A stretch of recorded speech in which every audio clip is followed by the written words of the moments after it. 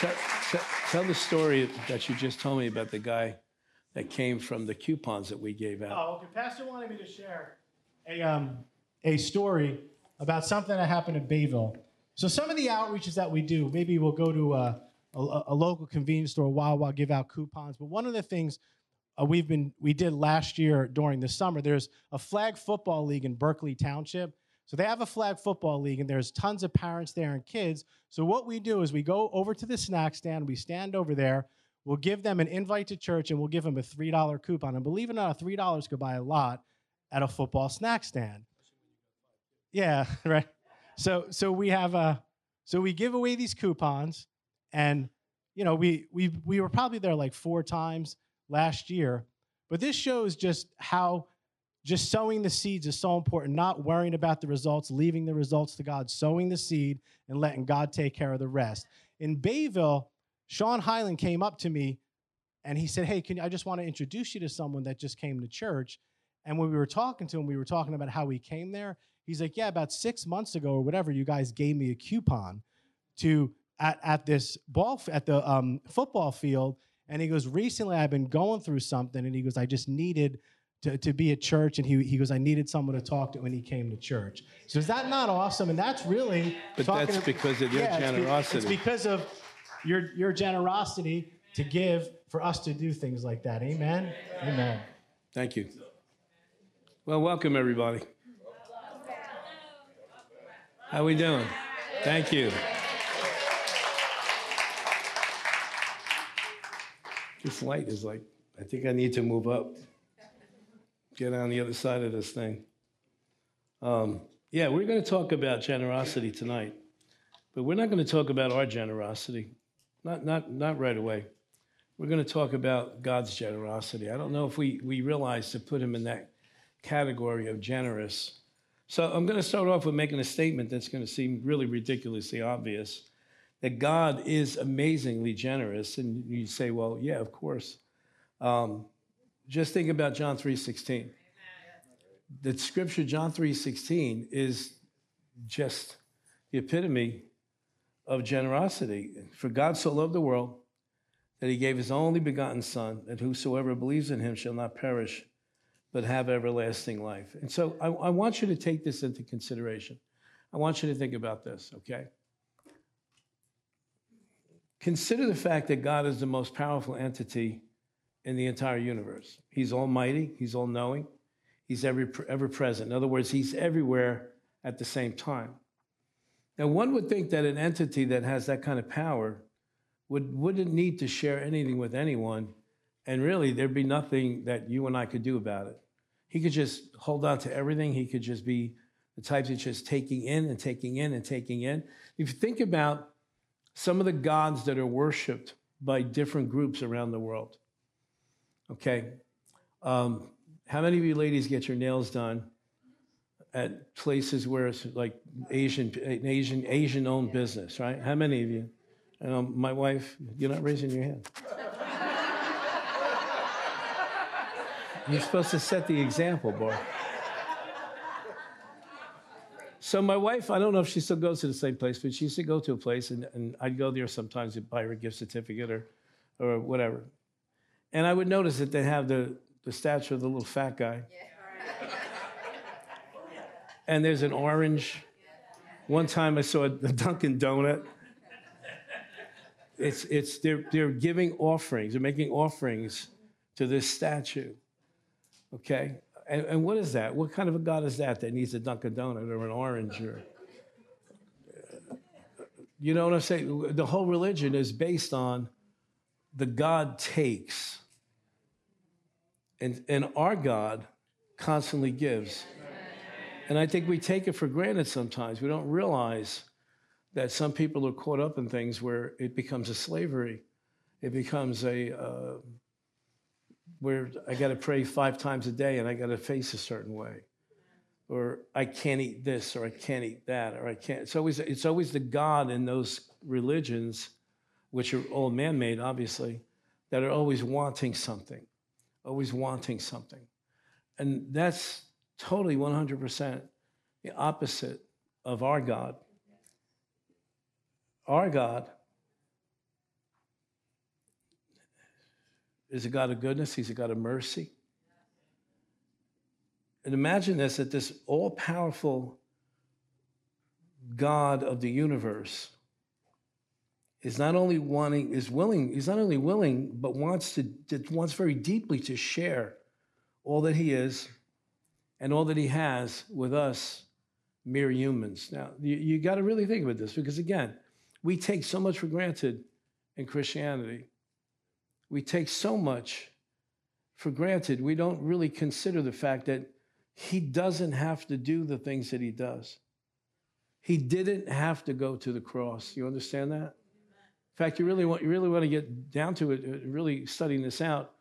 It was only a few short weeks before he goes to the cross, I'm talking about Jesus, that he's on that mountain that we call the Mount of Transfiguration. And most people don't really understand what actually took place in that incident that's recorded for us in at least two of the Gospels. Jesus goes up on top of this mountain. He takes with him Peter, James, and John. Okay? They go up on this mountain, but something supernatural takes place when they get to the top of this mountain. The Bible tells us that Jesus' clothes were transformed. His face was transformed. He was transfigured. He began to glow. His clothing began to glow. And what the disciples don't realize that's happening is they're not on a natural mountain anymore. They're translated into heaven. You say, well, how do you know that? Well, because there's two individuals that show up to talk to them. They are who? Moses and Elijah. Well, where are Moses and Elijah? Now, the Bible tells us it's not legal and it's not godly and it's forbidden for us to speak to dead people on this earth. So if Moses and Elijah are speaking with Jesus, then Jesus is in heaven. He's not here on the earth. So think about this. You say, well, what's the big deal about that, Pastor? It's a very big deal. Jesus is already in heaven without the cross, without the grave, without having to suffer going into the depths of hell. He was there already. It would be very easy to say, guys, it's been nice, but see you later. There's the steps. But he comes down with them, comes back to the earth, and right after it says, at that point then, he fixed his attention on going to Jerusalem. He could have stayed there, but the generosity of his heart, the generosity of the Father wouldn't allow him. Because had he chosen that easy way out, and that wasn't the first time. You remember the temptation in the wilderness? Satan is offering him an easy way out, and he wouldn't take it. He wouldn't take it. He didn't take it on the Mount of Transfiguration. He comes down knowing that he's going to have to face that cross, face that torment, face that torture. And for who? For you and for me. His goodness is everlasting. His mercy never fails. In fact, it's amazing about the mercy of God. It recharges overnight. Because the Bible tells us his mercies are what? New every morning. And another place it tells us that he daily loads us down with blessings. There's something that goes on when we check out at night and go to sleep. And it's just continuous. His mercies are new every morning. They're constantly recharging, constantly getting built up, constantly being made available for us. There's many times I've gone to bed at night going, Lord, I just can't wait to go to sleep. Get this day over with and take hold of your mercies tomorrow morning. Fresh and new, a fresh new batch. Amen? Here's what one Bible commentator had to say about this subject here. Generosity is the quality of being kind and unselfish, especially as it pertains to sharing our valuables with others.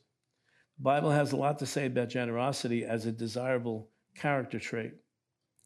Proverbs 22:9 says, the generous will themselves be blessed, for they share their food with the poor. God is generous, and he expects us to follow his example. I believe with all of my heart, and I know many of you here would vouch for this because you're personally involved, that one of the reasons why this ministry has always been so blessed, one of the reasons why this ministry has always gotten opportunities from the Lord to be able to reach individuals and to be able to help many people in the community is because of that food pantry at the other end of the building. I've had people tell me over the years, man, we've been to other food pantries, and it's like they measure the stuff out. Like, well, how many people do you have in your house? Okay, we'll give you one of these and one of those and one of here. We make sure that they leave. When a person leaves our food pantry, that shopping cart better be full. Am I right? Full, full. Generous, generous. Why? How do we say that we're representing God and not be generous and be stingy and be miserly? Amen? He continues on. Above all, God demonstrated his generosity when he offered his son as a sacrifice to atone for our sin. And in the face of such generosity, we can only say thanks be to God for his indescribable gift, according to 2 Corinthians 9:15. The gift of Jesus to sinful mankind was the ultimate act of generosity. So what's our goal for tonight? What's our goal here? I pray that by the time we're finished, that we would begin to understand the generosity of God as it pertains to his character and realize that his spirit lives in us. Then we should have a reasonable expectation that we also can have a generous heart toward others, especially those who, like us, do not deserve it. That's a tough one. Why is it important for us to attain to that goal? Why is it important for us to be motivated, to have an incentive to develop a generous heart? Now, I know for some people it comes easier than others, but let me just tell you this, okay? One of the things that's the most impactful in touching people's lives that don't know God yet is generosity. When generosity is displayed, it takes people off guard. They don't expect it. They're not ready for it. I remember when years ago when we had teams going out. Now at this point, I don't participate in that anymore because enough things going on around here. But people, we would send teams to apartment complexes. One of them was the one down in Bricktown, all the way down Drum Point Road. Another one, there was some in Lakewood. There was another one in Toms River. And the puzzled look on people's face when you knocked on the door and said, hey, we're here to bless you, because we trained our team, you don't go to anybody's house empty-handed. That's rude. Yes or no? Yes. So say, go, when you have a box of donuts, or you have a loaf of bread, or you have some kind of cakes or something. Because we just had today. One time we sent with bags of bagels and a cup of, not a cup of coffee, but little packets of coffee. We'd knocked on the door. We're here to bless you. Is there anything we can pray for you about? Well, let me give you some. No, we're not here. We're not selling bagels. We're not here for that. We're here to bless you. Do you have somebody here that needs to be prayed for? Remember, there was one team that went, and this elderly woman opened up the door, and they gave her this, the whole, we're here to bless you. We're not looking for anything. Well, please let me give a donation. No, we don't want a donation. We're here to bless you. Is there somebody here in the house that needs prayer? What are we doing? We're demonstrating the generosity of God. As the generosity of God goes beyond a box of donuts and beyond a bag of bagels, yes? The husband was in bed for months and months and months. And the individuals that were there got a chance to pray with them. Who would have reached them? The generosity of God disarms people's hardness of heart. That's why you and I need to develop that. You listening? Yes. You and I need to develop that. Well, it's not my nature. Well, we'll talk about that in a couple of minutes. But listen to me. You and I need to develop that, because let me tell you what's happening, okay? And this is one of the main reasons I wanted to teach what I'm teaching tonight. The fear that has gripped individuals over the past couple of years has had an effect on many people in this aspect, okay? When you become fearful, you want to pull back, you want to draw back, you want to circle the wagons, you want to make sure that you have everything you need before somebody else could take it from you. That has become a predominant lifestyle in a lot of people's lives. It's like, no, I got to take care of me first. This whole atmosphere of fear, whether it's due to the pandemic or whether it's due to upheaval in our government, if it's due to war overseas, whatever it is, human nature, without the influence of God, as soon as it's threatened, pulls back and withdraws and holds on to everything they have. You think about this. When there's a threat of bad weather, what happens? Everybody runs to the supermarket. It's like, you think the storm's going to last for a week? And what's the first thing? Bread and milk. And then, snacks. We become very self-centered, very needy, very protective. And we have to overcome that. Because if the church of Jesus starts to entertain that kind of selfish mentality, the gospel will get shut down, and it cannot get shut down. It cannot. So that's our goal. Because when we live a generous life, we demonstrate God's love to those around us in one of the greatest ways to share the gospel, okay?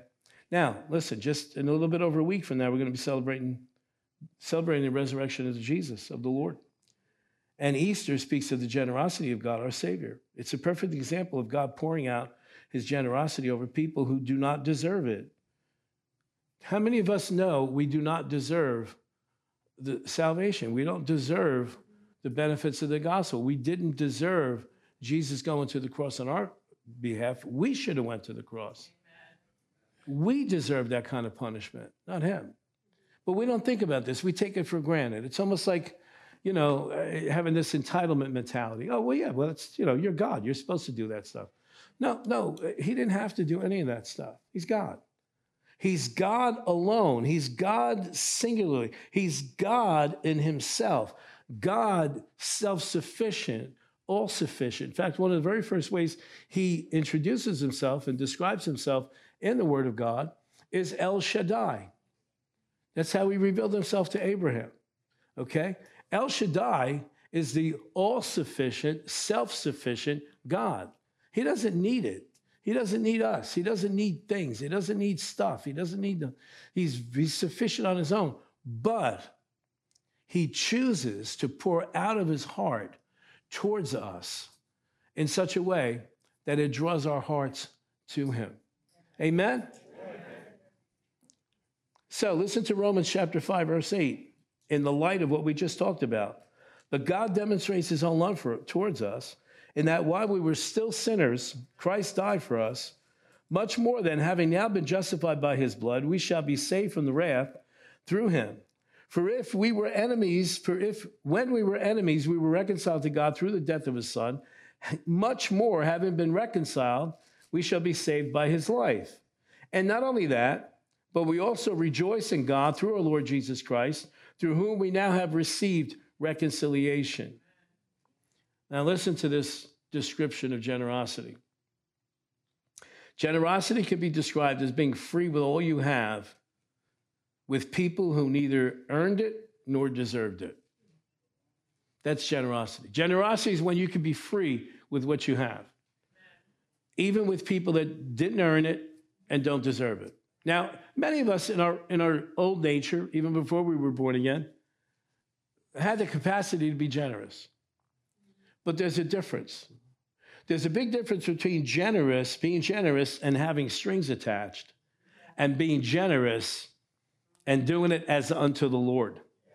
Okay, how many times has it happened to you where God has instructed you to bless somebody and you don't like them? And you're like, I don't want to do this. I don't want to do this. But so, and you know, on the inside, the Lord's speaking to you, that's fine, but it's not your money. It's my money. I just put it on deposit in your account. Now, what I want to do is take it from your account and place it in that person's account. And I want it coming from your account. Because, he could use anybody. Now, I've given him that argument. Well, you could use anybody to do this. Yeah, but I want it out of your account. I want it out of what I've stored up for you. And usually when that happens, it's not a punishment. It's a setup. He's setting you up because he knows what's coming down the road. And he knows that if he can get you to invest this here and now, and especially with that person, that you'll reap the blessing when the time comes that you're going to need in the future. All of that stuff is his generosity.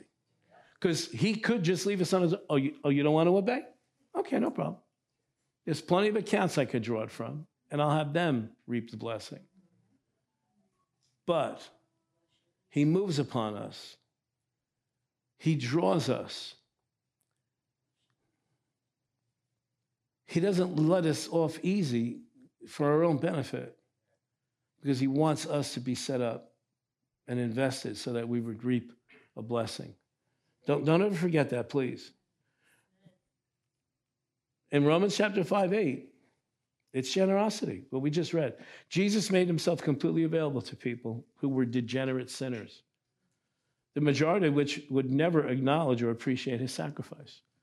You know, we forget that Jesus died for the sins of the entire world, but it's only a very small fraction of the entire world that has ever acknowledged that sacrifice. It's always only going to be a remnant. Well, what about the big revivals? Yeah, it was still only a remnant. Well, what about on the day of Pentecost? 3,000 people got saved. Yeah, but there were 1 million people in Jerusalem. Go research it. The historian Josephus says that during the times right after Jesus was on the earth, that when Passover was celebrated in Jerusalem, there were upwards of 1 million pilgrims that would come from all over the Roman Empire to be in Jerusalem during Passover. And it's during Passover that Jesus goes to the cross. It's during Passover that Jesus raises from the dead. In fact, it's one holiday, Passover is done. The very next day is the next holiday, the Feast of Harvest. What's the name of that? First fruits. First fruits. Yes, yeah. Passover ends and then first fruits. Jesus raises from the dead on the first day of first fruits. So these pilgrims would come from all over the world. So, 3,000 people got saved when Peter preached. Yeah. But there was 1 million people in Jerusalem. It's always a remnant. It's always going to be a remnant. The key is get as many people that you know in that remnant. Now, there's going to come a time when there'll be a massive, massive, massive influx of people coming into the kingdom of God. But we're not going to be here when that happens. We'll be gone. And it's because we're gone that all these people now want to get in. Because it was the biggest sign ever. Like, hey, they said they were going. They said I was coming. I came. I took them. You're next. Yeah, because, and it grieves me sometimes. And if you watch Christian television, it can be very grieving sometimes. Because ministers will say, you got to give, you got to give, you got to give, because we're going for the greatest harvest the world has ever seen. Yeah, but we're not going to be here when that happens. Get that. Why am I stressing this? Because people have said, well, Jesus is not coming yet because that greatest harvest said. No, Jesus is coming for the church. Then the greatest harvest that hit the world is going to hit the world. We're going to watch it from up there like, yeah. So, now, think about this. The majority of people will never acknowledge the sacrifice that Jesus made with such generosity, not holding anything back. And consider this, okay? He didn't wait for us to get our act together.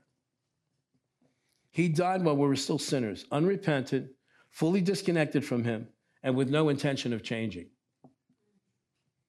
How many of you were professional sinners before you got born again? Master's degree. Created ways of sinning, and yet he pursued me. He pursued you.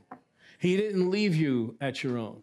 He made sure that constantly there were people in your path. He made sure. I had happen to me one time. I got in the car, turned the radio on, a Christian radio station's on. I'm like, where did this come from? Change the station. Turn around. It goes back to the same station. Twice. And I still didn't get the hint. You listen to what I'm saying?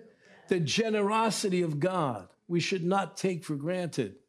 And when you don't take something for granted like that and you appreciate it and realize it, you want to imitate, like it tells us in Ephesians chapter 5. We're supposed to be imitators of our Father. He's generous. We need to be generous. Oh, Pastor, I guess you're just trying to just pump up so we get more money. Honey, Trust me, this ministry is in good shape. Thank you for that one amen. This ministry is in very good shape. When any of us teach, when it comes to these type of things, we're not teaching to try to get something from you. We're teaching to try to get something in you. Be generous. Be generous with your attitudes. Be generous with your time. Be generous with your love. Be generous with your forgiveness. Why? Because then you're imitating your Father in heaven. And that's what gets people attention. That's what gets their attention. Is that genuine generosity. Say, well, I love to bless people. We just had an opportunity the other day. We were shopping someplace and saw somebody. And they're like, what? We look forward to, oh, we're short, Pastor, because you're in the shape to do that. No, honey, we were that way when we had $10. When you're generous, you're generous. You're not. There's not a threshold, and you go, well, when I cross that threshold, then I'll be generous. No, it's in your heart. You're generous. Whether it's with a half a loaf of bread or whether it's with $1,000, whatever it is, you're generous because your heart is that way. Yeah, I get a couple of stifled names.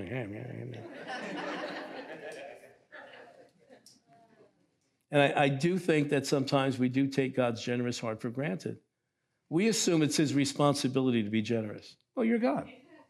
You're supposed to be that way. No, he doesn't. He doesn't have to be that way. He chooses to be that way because it is who he is. Let me ask you a question. Can you separate generosity from love? Can you separate love from generosity? Absolutely not. So because he is love, he is generosity. So when we're generous, we're reflecting his image. When we're generous, we're him walking on the earth, helping people, blessing people, cheering people up.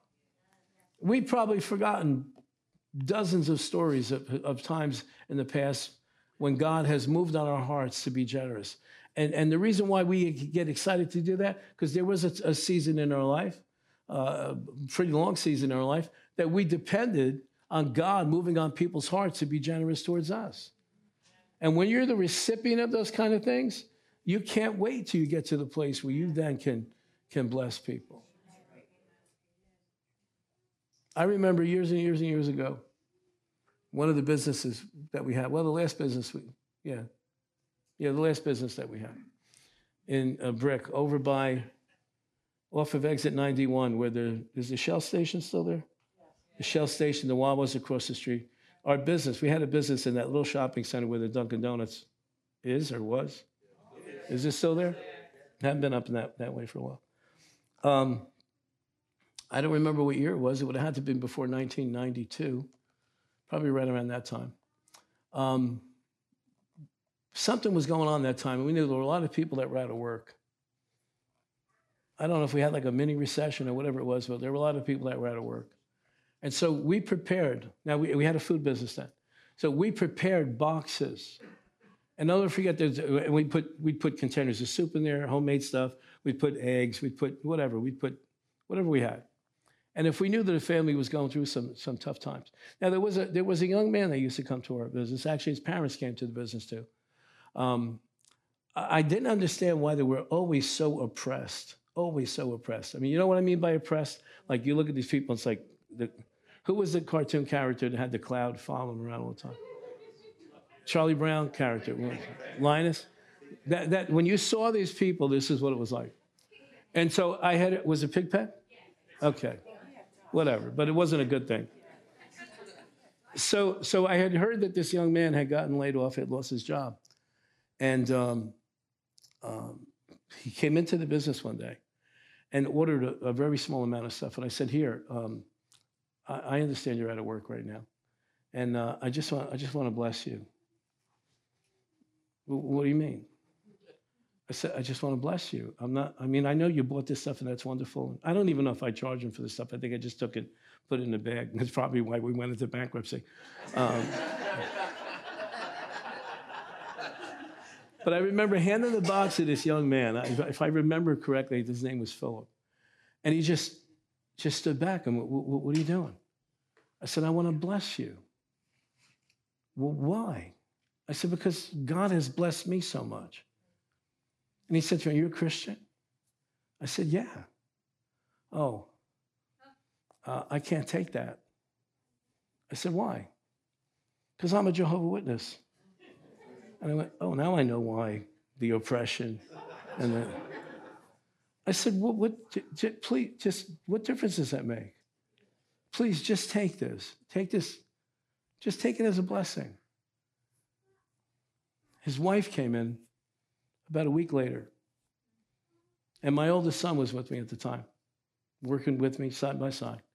And she came in and she said, you can't imagine what that did. He cried because nobody, not even in our family, nobody from our church has ever done anything for him to help him.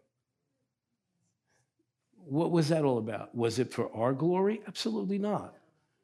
This young man, I can't wait till we get to heaven to find out what happened. I'm hoping that that genuine generosity that came from the true Jehovah God dislodged all that religiosity out of his heart and caused him to really want to find out who this God really is. You see what I'm saying? It's the greatest way to preach the gospel without using words. And when we lose sight of God's nature, our perspective gets off. Now, Paul, in Romans there, in Romans chapter 5, in Romans chapter 8, Paul says, it's recorded for us in verse 31, what then shall we say to these things? If God is for us, who can be against us? But verse 32 is even more important. He who did not spare his own son, but delivered him up for us all, how shall he not with him, in other words, with salvation, with the cross, with the resurrection, also freely give us all things? In other words, how can we ever possibly think that God is not going to fulfill his promises? How can we ever possibly think that God is not aware of the things that we need for life on this planet when he's already given us the most precious, the most priceless gift that he could ever give us? What is it about us that we freely come into this kingdom of God, the family of God, through salvation, which is a result of God's generosity, taking his only son, nailing him to the cross, suffering? If he did all that for us, what could he possibly hold back from us? It just doesn't even make sense. And yet sometimes we come in to this thing called the born-again Christian experience very eagerly and very like, yeah, this is awesome, this is wonderful. But then the first need that shows up after that, we think, is he going to do it? Is it going to really happen? Is he really going to provide this? Is he really going to heal me? Is he really going to provide for my mortgage payment? Is he really going to provide for my car payment? Is he really going to provide for a job? He gave you already the most precious thing he had. Amen. Stop making it difficult from that point on. And the thing about God's generosity that I think is wonderful is that what makes it even greater is that his generosity is not limited to those who have shown him love and obedience. We think God's generous just with us because, like, we're here. Well, I'm a special kid. You know, I'm God. I'm the king's kid.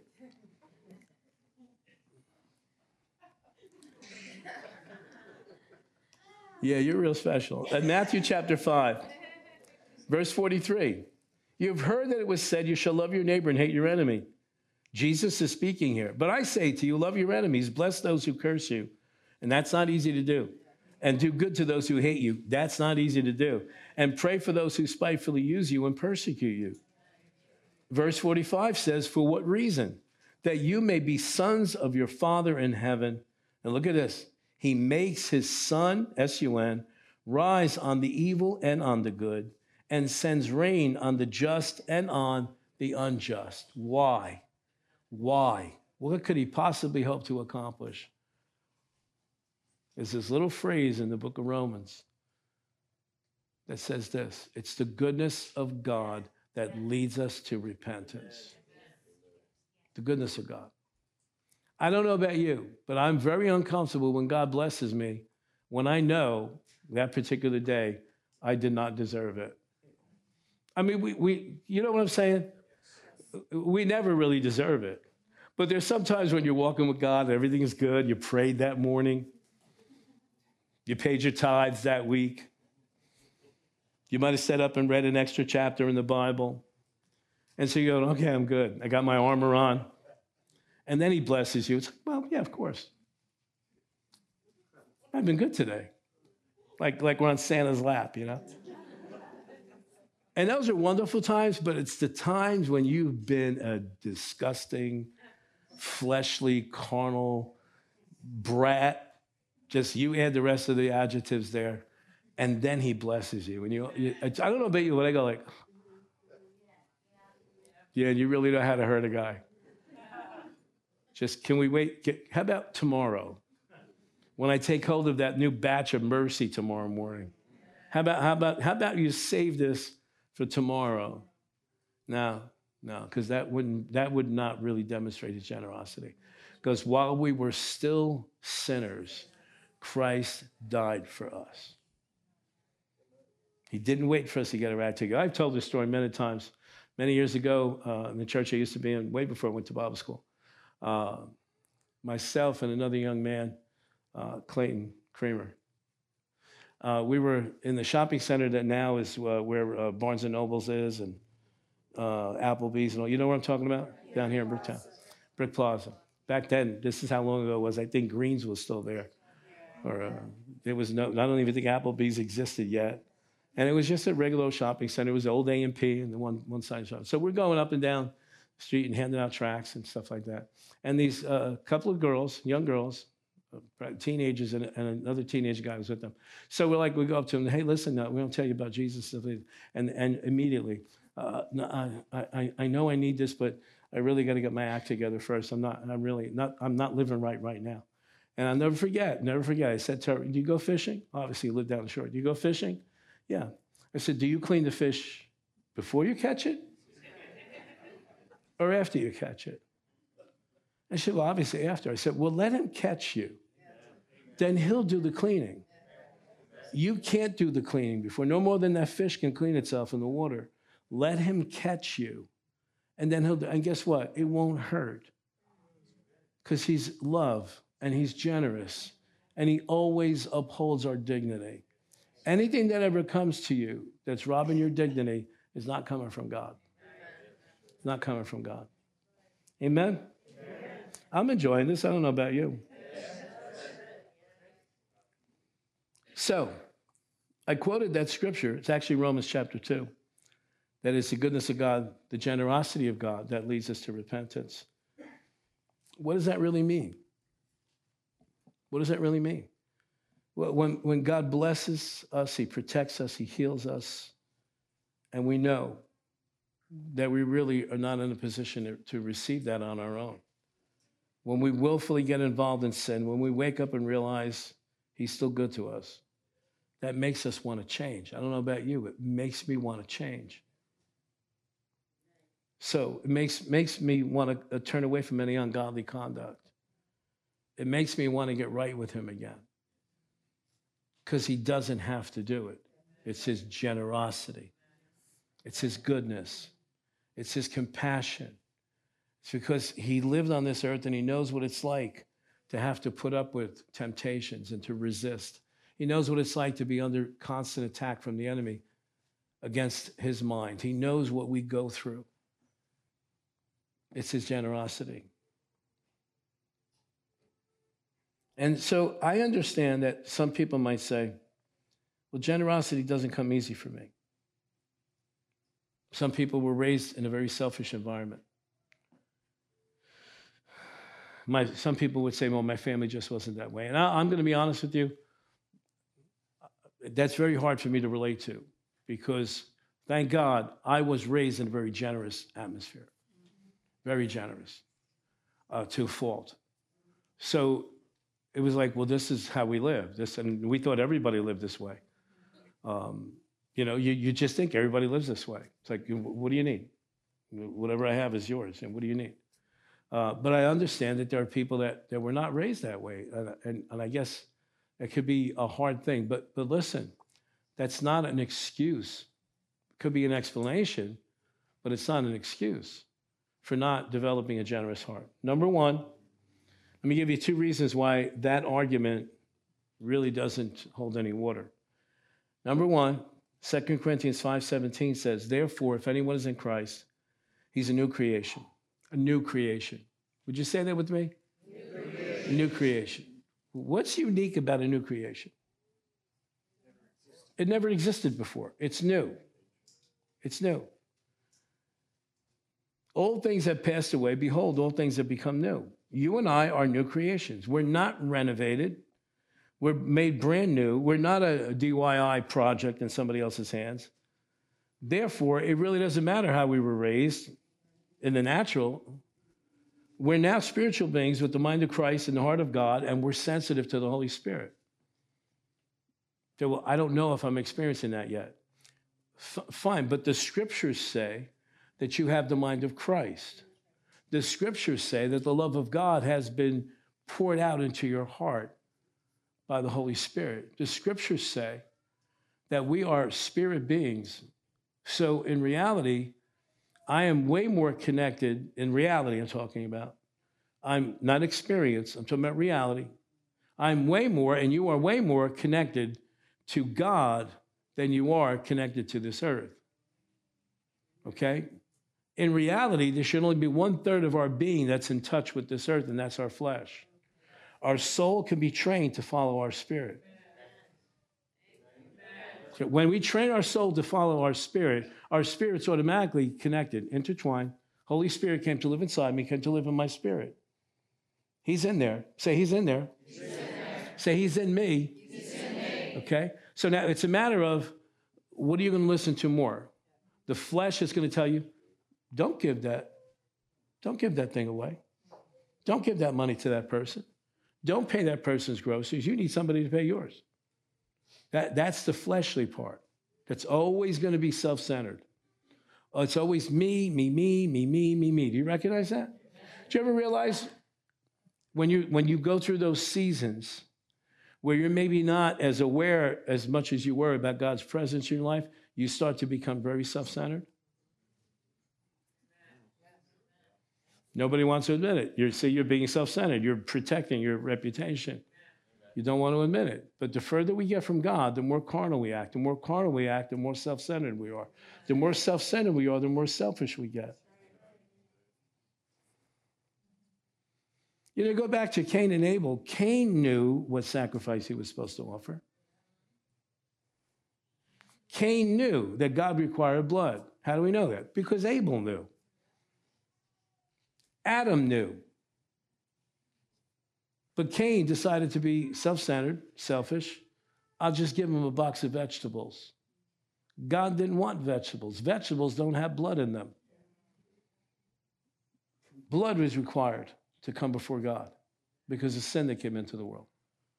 And that's why you have a sacrificial system in place up until the Lamb of God goes on the cross.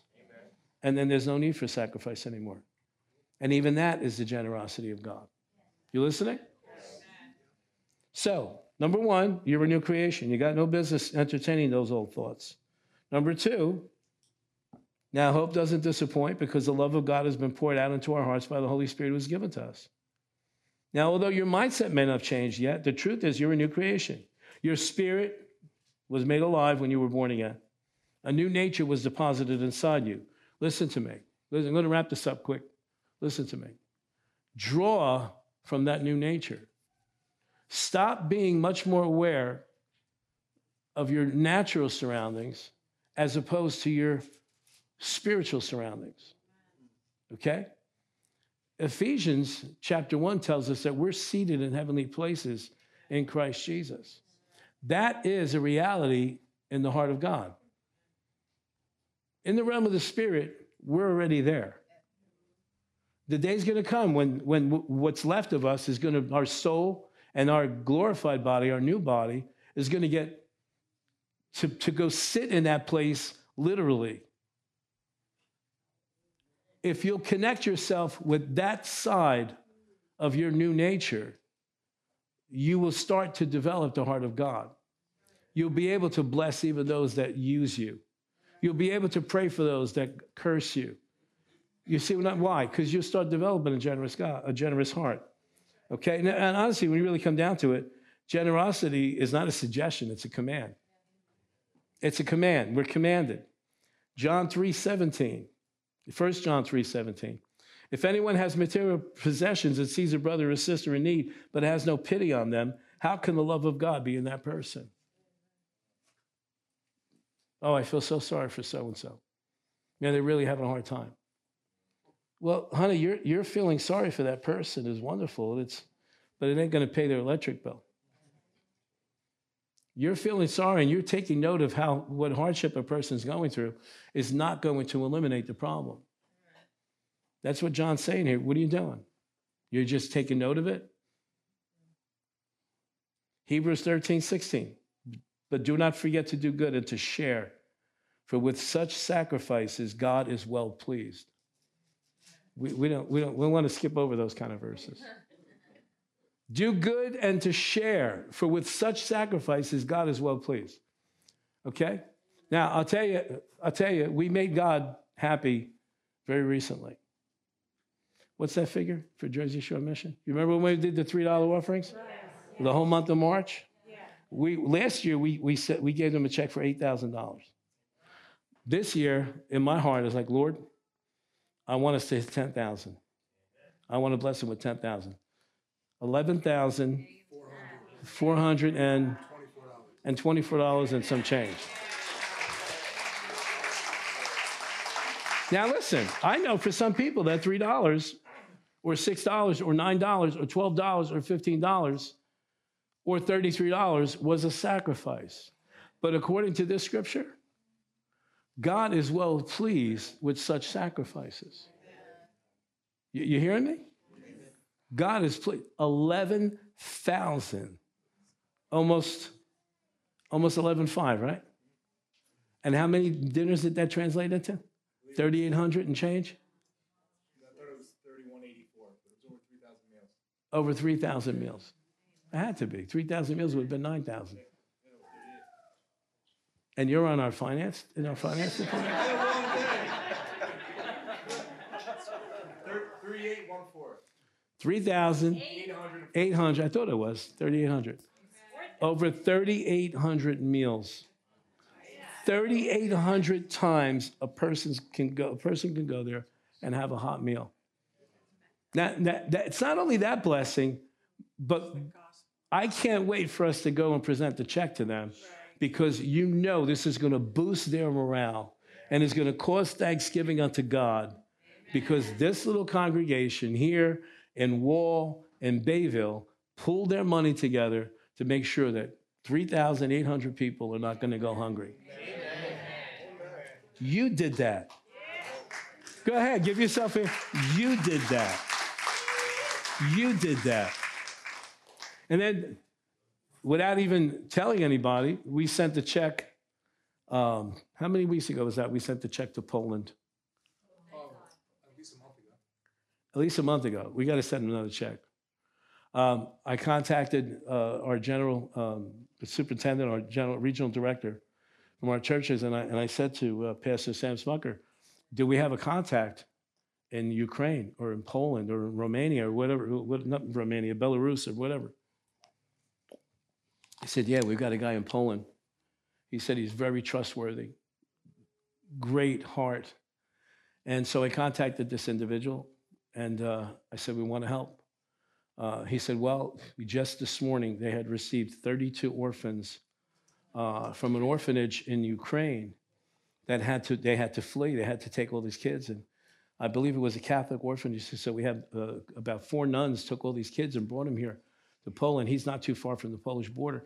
He told us a story about mothers are having to leave their vehicles and walk miles carrying their children in the winter, in the snow and the ice. So we sent right off the bat, just sent him a check for $5,000 and said, we'll be back in touch with you. So sometime this week, we need to send another check to help them. So, but we couldn't do that if you weren't generous. This is what most people don't understand in church. They say, well, the church should do something. Well, who's the church? We are. We are. You are. You're the church. Who represents Jesus? We all do. So stop looking at the church like this far-off entity, like, well, Washington should do something about this. Well, who's Washington? It's supposed to be us. Hopefully someday it'll get back to that. It's supposed to be the people. But you're the people. You're the church. So when God moves on your heart, don't go, well, maybe pastor will get this idea. No, go do it. If he wanted me to do it, he would have told me to do it. If he's telling you to do it, he wants you to set you up for a blessing. You listening? Yes. So, again, it's a command, not a suggestion. In Deuteronomy 15:7, if anyone is poor among you, your fellow Israelites, in any of the towns and land the Lord gave you, do not be hard-hearted or tight-fisted toward them. Rather, be open-handed and freely lend them what they need. 1 Timothy chapter 6:17, command those who are rich in this present world not to be arrogant, nor to put their hope in wealth, which is so uncertain, but to put their hope in God, who richly provides us with everything for our enjoyment. Verse 18, command them to do good and to be rich in good deeds and to be generous and to be willing to share. Now, real quickly, let me go through some of the benefits, and then we're going to wrap this up. Benefits. Proverbs 19:17. Whoever is kind to the poor lends, say that with me, lends. Whoever is kind to the poor lends to the Lord, and he will reward them for what they have done. Another translation says, and he will not be a debtor to any man. In other words, when you allow him to take from your account and shower somebody else with that blessing, he said, don't worry about it. I know how to put it back in your account. In other words, to paraphrase this, he'll if you lend him what he's given you so that he can bless somebody else, he'll make sure that you're compensated. But now watch this now. Can you give me 2 minutes? Yes. I remember hearing a teaching from Jesse Duplantis, and I literally almost fell off the chair. My wife and I were watching this a number of years ago. And he said, many Christians make the mistake of using that scripture in place of giving and in place of paying their tithes. He said, there's no return on this. Now, there's a blessing and a reward in heaven. But you know where I'm going with this? There was a couple, a family in our church, early years. Every time we get up to talk about tithing, it was like you were throwing acid on them. They hated to talk about the tithe. And so one day I addressed the issue and I said, what's the deal? Well, we don't tithe to the church. We have a poor family member and we give our tithe to him. I said, did God tell you to do that? Because it's contrary to the word. You're taking God's money and giving it to somebody. Did he tell you to support this person? Yes. But he told you to support them out of your money, not his. You're not understanding where I'm going with this. Let me read it again. Whoever is kind to the poor lends to the Lord, and he will reward them. That's not a good translation. The better translation is that he will repay. Repay what? Whatever you put out. It doesn't say that there's an increase. It's not a shaken down, running over, pressed down. You see what I'm saying? He's saying, if you lend it to me, I'll pay you back. But on the tithe, he said, I'll pour out a blessing that you can't even count. On the giving, it multiplies. God never gives you back in giving the same amount he gave. But here, you getting this? Now, well, you're saying, Pastor, we shouldn't do this. No. You do this. But you don't do it with an expectation. Well, I gave to the poor, so I should. No, you give it to the poor because God makes sure you're not poor. We give to the poor out of compassionate heart. We give to the poor because we want to share what we have, even if we don't get it back. You listen to what I'm saying? But when you pay your tithes, and that's the terminology we should use, we pay our tithes. When we bring our tithes, we're not giving to God. That's not an offering. How are you giving an offering? If you borrow $200 from me, and you come on my birthday and you give me an envelope with $200 in it, that's not a birthday gift. You're just paying me back what was mine to be given. Are you getting this? Oh, I'm rocking some people's tonight. You just gave me back what was mine. Now, if you bring 2 envelopes and you say, hey, here's the money you lent me. Thank you. And by the way, here's your birthday present. Now you blessed me. But that's what some Christians do. I gave my tithes. I gave an offering. No. You pay your tithes. You give an offering. Your offerings are what you give above, beyond your tithe. The tithe is his.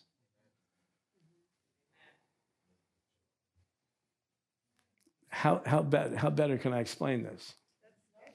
If we're in business together, and the arrangement we have as partners is, listen, you get 90% of the business. I just want 10%. This is the agreement we have. We go to a lawyer, we sign a contract. Okay, so you get 90% of the income. I just want the first 10%. First 10%. First 10%. Now, when it's time at the end of the week or the end of the month for me to get my 10% share, do you put it in a card? Sam, I'm giving this to you. I hope it blesses you. No. This is the arrangement we had. Yes or no? Yes. This is the arrangement. The arrangement is this. I will supply you with 100%. Out of that 100%, 90% is yours. I just want you to put the first 10% every week, every month, whenever it is, put that aside. That belongs to me. So when you bring me my share, you're just paying the arrangement that we made in that contract. Well, that's Malachi chapter 3. We pay our tithes. Now, my offerings are above and beyond that. Hallelujah. Boy, it gets so exciting when you talk about this stuff. But if you only knew the benefits, if for those of you that don't practice that yet, if you only knew the benefits, you would, the first thing when you get your next paycheck, you would go, what's the 10%? I'm going to make it even better. On the gross, not on the net. Pastor, we're supposed to tithe on the gross or the net? The gross. If you tithe on the net, then you put Caesar first. Because the government doesn't ask you. The IRS doesn't get up and preach sermons and say to you, hey, this is why you need to give us your 25% out of your income. They take it. God at least lets you have the opportunity to go, hey, you know what, this sounds good. I think I'll do this. Now, can you genuinely say that you have a generous heart if you're willing to withhold from God what's his? Well, Pastor, things are getting tough. You don't know? You don't think God knew that things are getting tough? Well, Pastor, gas is $4 a gallon. Just to go to show you the mentality, we were in Florida, and we were passing gas stations, and my wife's going, oh, $4.15, that's cheap. I went, cheap? What happened? How did you allow this mindset to get $4.15? A year and a half ago, it was what? $2 and change? We forget. We forget. In fact, don't miss the message this Sunday. We forget. We forget very easily. We forget. And the media knows we forget. And so they throw something at you, and then boom, boom, boom, boom, boom. 16 other crisis has come on the scene so that you'll forget that gas is now $4.25. So when you pass by and you see it for $3.99, you go, whoa, what a bargain.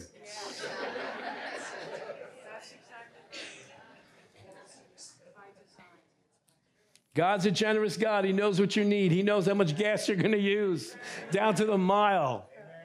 He can supply those needs for you. But you just make sure that you honor him with your heart. You honor him with your finances. Honor him with the generosity. When he tells you to go bless somebody, go bless them. When you're in the supermarket and you're walking by somebody and the Lord says, I want you to pay for their groceries. So they say, well, that never happened to me. Yeah, because probably the first time he tried, you said no.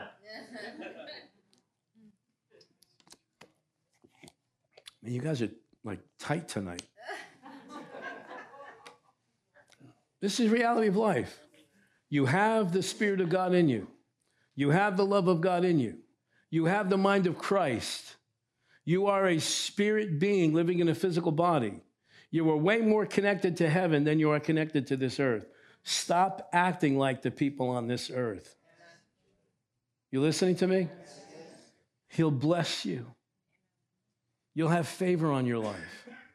Things just happen. Stuff will just happen. My wife likes when I go shopping with her, as crazy as that might sound. Because we'll go to pay for stuff. When I'm with her, they go, oh, did you know this is half off? Oh, did you know there's a special coupon? Oh, did you know that today's the last day that you could use such and such a thing? She goes, when I go shopping by myself, I got to pay full price. Am I right or what? Favor, favor, favor. And let me tell you something. When you know you're there is when you don't even think twice about it. Don't even think twice about it. Psalm 112, verse 5. Good will come to those who are generous and lend freely, who conduct their affairs with justice. Proverbs 11:24. One person gives freely, yet gains even more. Another withholds unduly, but comes to poverty. A generous person will prosper. Whoever refreshes others will be refreshed. Let me ask you this question and we're done. I promise you this time. Seriously think about this. Do not respond right away. Has God been generous with you? Case closed. He's been so good to us. We were sitting in the office before service tonight. And we had just gone through some financial stuff, not bad stuff. We were just going through some figures. And I said to him, how did we get here? We were in bankruptcy just a few years before we went to Bible school. Lost everything. And we had some stuff to lose. It wasn't like we didn't have anything.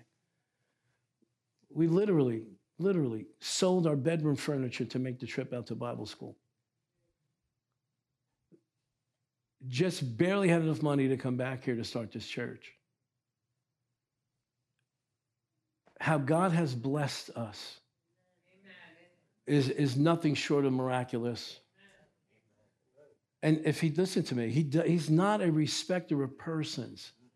If he did it for us, he'll do it for you. How he's blessed this ministry is incredibly unbelievable. In a time when churches were closing down, in a time when ministries were just folding up. In how many years? From 2018 till now, we went from 1 campus to 3 campuses. And in better shape financially now than we were in 2018. I cannot figure it out. The goodness of God, the generosity of God.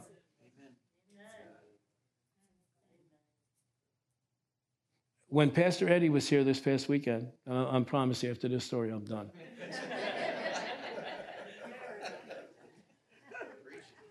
I took him and his wife, Amanda, wonderful people, beautiful people. I took him Saturday morning to see the other campuses. He was so interested. Last time he came, we didn't have time to do that. He was lost for words, speechless. Speechless. He said, now mind you, this guy was over 600 churches at one time, just maybe a year and a half ago. He was the regional superintendent for the Assemblies of God in the Kentucky, Tennessee, all that area. 600 churches he was over. He said, we're in churches all the time. He said, some of the churches that have multi-sites like we do, he goes, you don't see this. He said, most of the time, the central campus has the best of everything, and then the other campuses have all the leftovers. He goes, you have just as much excellence in your campuses as you have in this site. I said, that's only because of the grace of God. He said, I could see you haven't taken any shortcuts. You bought the best equipment. You've put these campuses together with true excellence. But isn't that what God would do out of his generous heart? Would God have somebody coming to church and you got holes in the seats and springs popping through, carpets all worn out, and then we want to say, what a great God we have? He said, because you guys walk in this kind of excellence, you're set. You're in place now for a tremendous explosion and tremendous expansion. But you did it. God doesn't have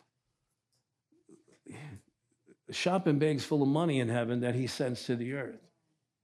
He uses people. Now, Brother Hagin taught us this, and I'm done after this. Brother Kenneth Hagin, when we were in Bible school, you guys probably heard him say the same thing. He said the hardest area to get victory in is in the area of finances because there's always a third person involved. I say, well, what do you mean, Pastor? It's always, when you pray, Father, I need such and such money. It doesn't come from heaven. The instruction comes from heaven to somebody, to a person. So now you're dependent on the obedience of that person. So when you're praying for a need to be met financially, don't just pray for the money that you need. Pray for the person that God's going to use, that they'll be obedient so that they can reap the blessing in their life. Amen? All right. We're good? Develop that generous heart. I'm telling you, especially if it comes hard to you, train your flesh, train your soul to respond automatically when God puts something on your heart to bless someone.